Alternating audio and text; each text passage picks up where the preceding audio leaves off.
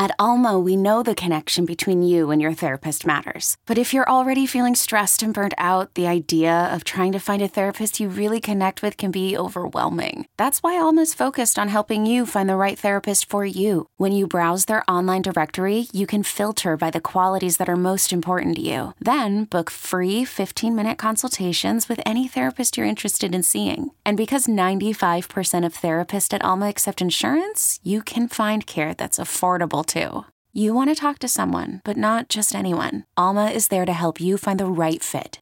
Visit helloalma.com/therapy30 to schedule a free consultation today. That's helloalma.com/therapy30. This episode is brought to you by Progressive Insurance. Whether you love true crime or comedy, celebrity interviews or news, you call the shots on what's in your podcast queue. And guess what? Now you can call them on your auto insurance too with the Name Your Price tool from Progressive. It works just the way it sounds. You tell Progressive how much you want to pay for car insurance, and they'll show you coverage options that fit your budget. Get your quote today at Progressive.com to join the over 28 million drivers who trust Progressive. Progressive Casualty Insurance Company and Affiliates. Price and coverage match limited by state law.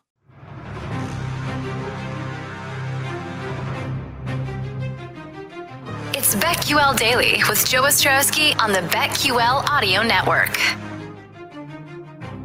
Joe Ostrowski and Chris Ranji here on the BetQL Audio Network. We are here weekdays, BetQL Daily, 10 a.m. to 1 p.m. Eastern Time on the BetQL Audio Network. Make sure you're following us on Twitter at BetQL Daily. And Ranji, let's go out to Las Vegas, check in with our friend Chuck Esposito. He's over at Station Casinos, race and sportsbook director over there. Chuck, always appreciate your time, especially this morning. Nothing really going on in sports right now, is there?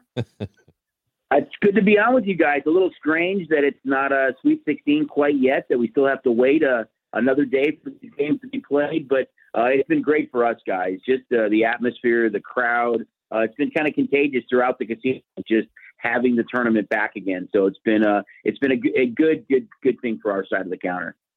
Is there any special challenge or benefit from having the tournament set up the way it's been, where it was Thursday to Monday and now it's Saturday to Tuesday? Has it changed much? I think the big thing, Chris, would be is just kind of educating the guests. I mean, although it was kind of publicized a lot, there was a lot of people that didn't even realize that it wasn't going to be on Thursday, Friday, Saturday, Sunday for the first two weekends, that it was kind of a different format. So I think it's educating the guests a bit. And, the Monday, Tuesday, you do see a little bit of a drop-off with the games early in the week. But I think the big key is that, the guests can play on our mobile app. They can sign up for the mobile app here in Nevada. And if they can't make it into the book, of course, the sports book is brought to you. But it's been a little strange with the format. But I like the way the games are staggered, and each game is, going into this weekend, it's an isolated game. It's his own game. So as far as props and in-game, guests can really focus on that and have time to bet the next game coming up. So I think that's been kind of a favorable twist to it as well. Chuck, which Sweet 16 matchup will get the most action and which one will get the least?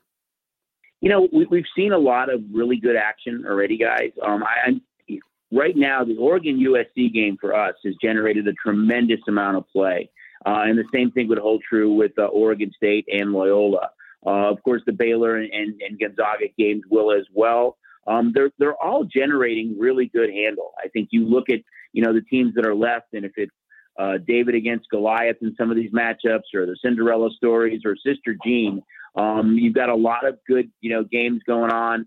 There's only, I think, two games that are double-digit point spreads, and that's Arkansas against Oral Roberts and Gonzaga against Creighton. Everything else is pretty tight. So handle's been tremendous on these. We'll see the bulk of the handle, leading up into tip-off tomorrow for the first game, which is 11:40 a.m. our time. But overall, the handle's been tremendous.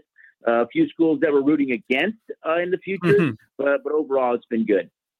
You mentioned that David Goliath situation, and you mentioned Oral Roberts already in the game against Arkansas. That 11.5, is that, I can see them losing Oral Roberts by double digits here, but how do you feel about that particular spread? Yeah, I could as well. Arkansas is kind of a little bit of that Vogue team, Chris, that we we're rooting against to win the tournament. That we saw a lot of play on Arkansas, just the way the bracket unfolded and what they were early in the season. That there is some liability on Arkansas, and I could see this number maybe ticking up a little bit by the time it tips later tomorrow. Just, the public's perception being that, hey, there's never been a team to get to the Elite Eight who was a 15 seed, and this is a tough task for Oral Roberts. On the flip side, you see Loyola, who's generating a tremendous amount of play, and, they weren't quite a 15 seed, but here they're the favorite against Oregon State, and you could easily see them advancing to the Elite Eight as kind of that Cinderella type story. Joe Ostrowski, Chris Ranji, this is BetQL Daily. Our guest, Chuck Esposito, Races Sportsbook Director at Station Casinos. Chuck, you teased us there a moment ago. You mentioned there are a few teams that you're rooting against because of the futures. Which teams are those? Yeah, the three that kind of were value plays that we did see some money come in on were Florida State, Arkansas, and Oregon State. So all three of those schools, wouldn't be ideal. But overall, pretty good shape in the future book, especially with some of the big boys at the top. Yeah, I have a feeling that you'll be all right there. you never know, guys. I mean, we've seen so many upsets in the tournament so far, and a lot more parity early on. And I know we've talked about this, Joe, in the past, that you've got kids for some of these smaller schools that have been there for 2, 3, and maybe 4 years. They played well together as a team. They want an opportunity to beat some of these blue bloods who, unfortunately, kids are maybe one and done and haven't been there quite as long. So you've seen a lot tighter numbers throughout the tournament over the last, I'd say, 5 to 7 years. And I think you see that going into this weekend as well. But definitely some schools that were in better shape with than the others. You know what, Chuck, going back to the idea of the, those Cinderella teams, and there really only being one left in Oral Roberts, Loyola has sort of played themselves into while they are a Cinderella, that's a team that a lot of people kind of, they get behind as being a really good team. Gonzaga is now one of the powerhouses in the country, while for years they were one of those, sort of up and coming Cinderella teams, but they're not that anymore. In particular with the Zags and with Loyola, how bettors treat them now, do you notice a difference in the way they're treated now as opposed to what they would have been maybe a decade ago? Especially, Chris, with Gonzaga. We're pretty much, rooting against them on a nightly basis when they play, especially over the last few years, as dominant as they've been in conference play. And in Loyola's case, the whole with Sister Jean and the whole kind of story behind that. And they are that team that a lot of people like to back. And in that first game against Illinois, that last game against Illinois, although we saw some backing on Illinois in that game, which happens in the tournament is that when some of these smaller schools and kind of Cinderella type stories are live late in the game, and it's obvious the favorite isn't going to cover, the crowd just gets behind Cinderella, and it is just crazy, the atmosphere in the book. And that was the case, of course, with Oral Roberts, even Oregon State to some degree this year. Not that it's a school that hasn't played well in the past, but, weren't expected to be where they're at right now. Same with kind of Syracuse and UCLA. Both those schools didn't know if they'd get at-large bid or have to play in. UCLA was an underdog in that game against Michigan State, was by far our biggest win on Thursday night and our biggest decision with that win for them. So, it just depends. Each year it gets a little bit different, but looking at Gonzaga, their perception has definitely changed with the better right now. They have no problem backing a double-digit number with the Zags. Chuck, any underdogs this weekend that the public has been backing so far? Yeah, a little bit. We started to see some play on Florida State against Michigan, which doesn't surprise me. I think we're going to see a little bit of play on Nova too. The way it's starting to trend, even without Gillespie, I think that just, Nova and the fact that they've been there and that they might be able to neutralize Baylor somewhat. But I think those are the two right now we're seeing a little bit of dog play on. Favorite play has clearly been on USC. Opened that game at pick, and we quickly saw that game go up a couple of points. So that's in the case there. And we are seeing some money on Gonzaga as well, guys. Going back to that Villanova-Baylor game, that happens to be the one of all the Sweet 16 matchups that I usually fill out one bracket and that's it. It's the only one I got right of all the Sweet 16 games. That is the only one that I predicted correctly. But I don't know how I feel about Baylor at 7.5. That is a team that is they can shoot lights out. They're one of the best, if not the best, 3-point shooting team in the country. Villanova is so well coached, though. So is the 7.5 high to you? I know it opened at 6.5, but do you like 7.5 right now? Yeah, it wouldn't surprise me to see it come down, Chris. I feel the same way as you. It's the experience. It's the coaching. Baylor was a much better school or team early in the year than they were at the end of the year, although they still were really, really good. Now kind of the way the bracket has unfolded, and, you've got Illinois already out of it now. So, depending on who they would have to reach or who they have to go through in the Midwest now, it's set up a little bit more favorable for them, and Ohio State's out as well. But you can never discount Villanova, just the way that they play, their coaching, even without Gillespie. I think there's going to be some value on Villanova, especially if this number gets a little bit higher. Chuck, I know you're a big baseball fan. Opening day, all of a sudden, it's only 6 days away. We talked about the college basketball teams that you're rooting against. How about in Major League Baseball? Any teams, if they made a deep run in the playoffs, could put you in a bad spot? Okay, picture this. It's Friday afternoon when a thought hits you. I can spend another weekend doing the same old whatever, or I can hop into my all-new Hyundai Santa Fe and hit the road. With available H-Track all-wheel drive and 3-row seating, my whole family can head deep into the wild. Conquer the weekend in the all-new Hyundai Santa Fe. Visit HyundaiUSA.com or call 562-314-4603 for more details. Hyundai, there's joy in every journey. We'll still see a lot of handle on that, guys. You're absolutely right. I'm excited about baseball. We love it. We've seen a lot of action on the Blue Jays a bit. They're kind of that team that they're backing a little bit. The Mets in the National League with the moves that they made with Lindor. We've seen a lot of action on the Mets. So those would probably be the two teams this year if you're picking a team in each league. I know when we chatted last year, it was kind of the Reds and the White Sox were those two teams. This year, it's more kind of the Blue Jays and the Mets that are getting a lot of play, especially on the future book.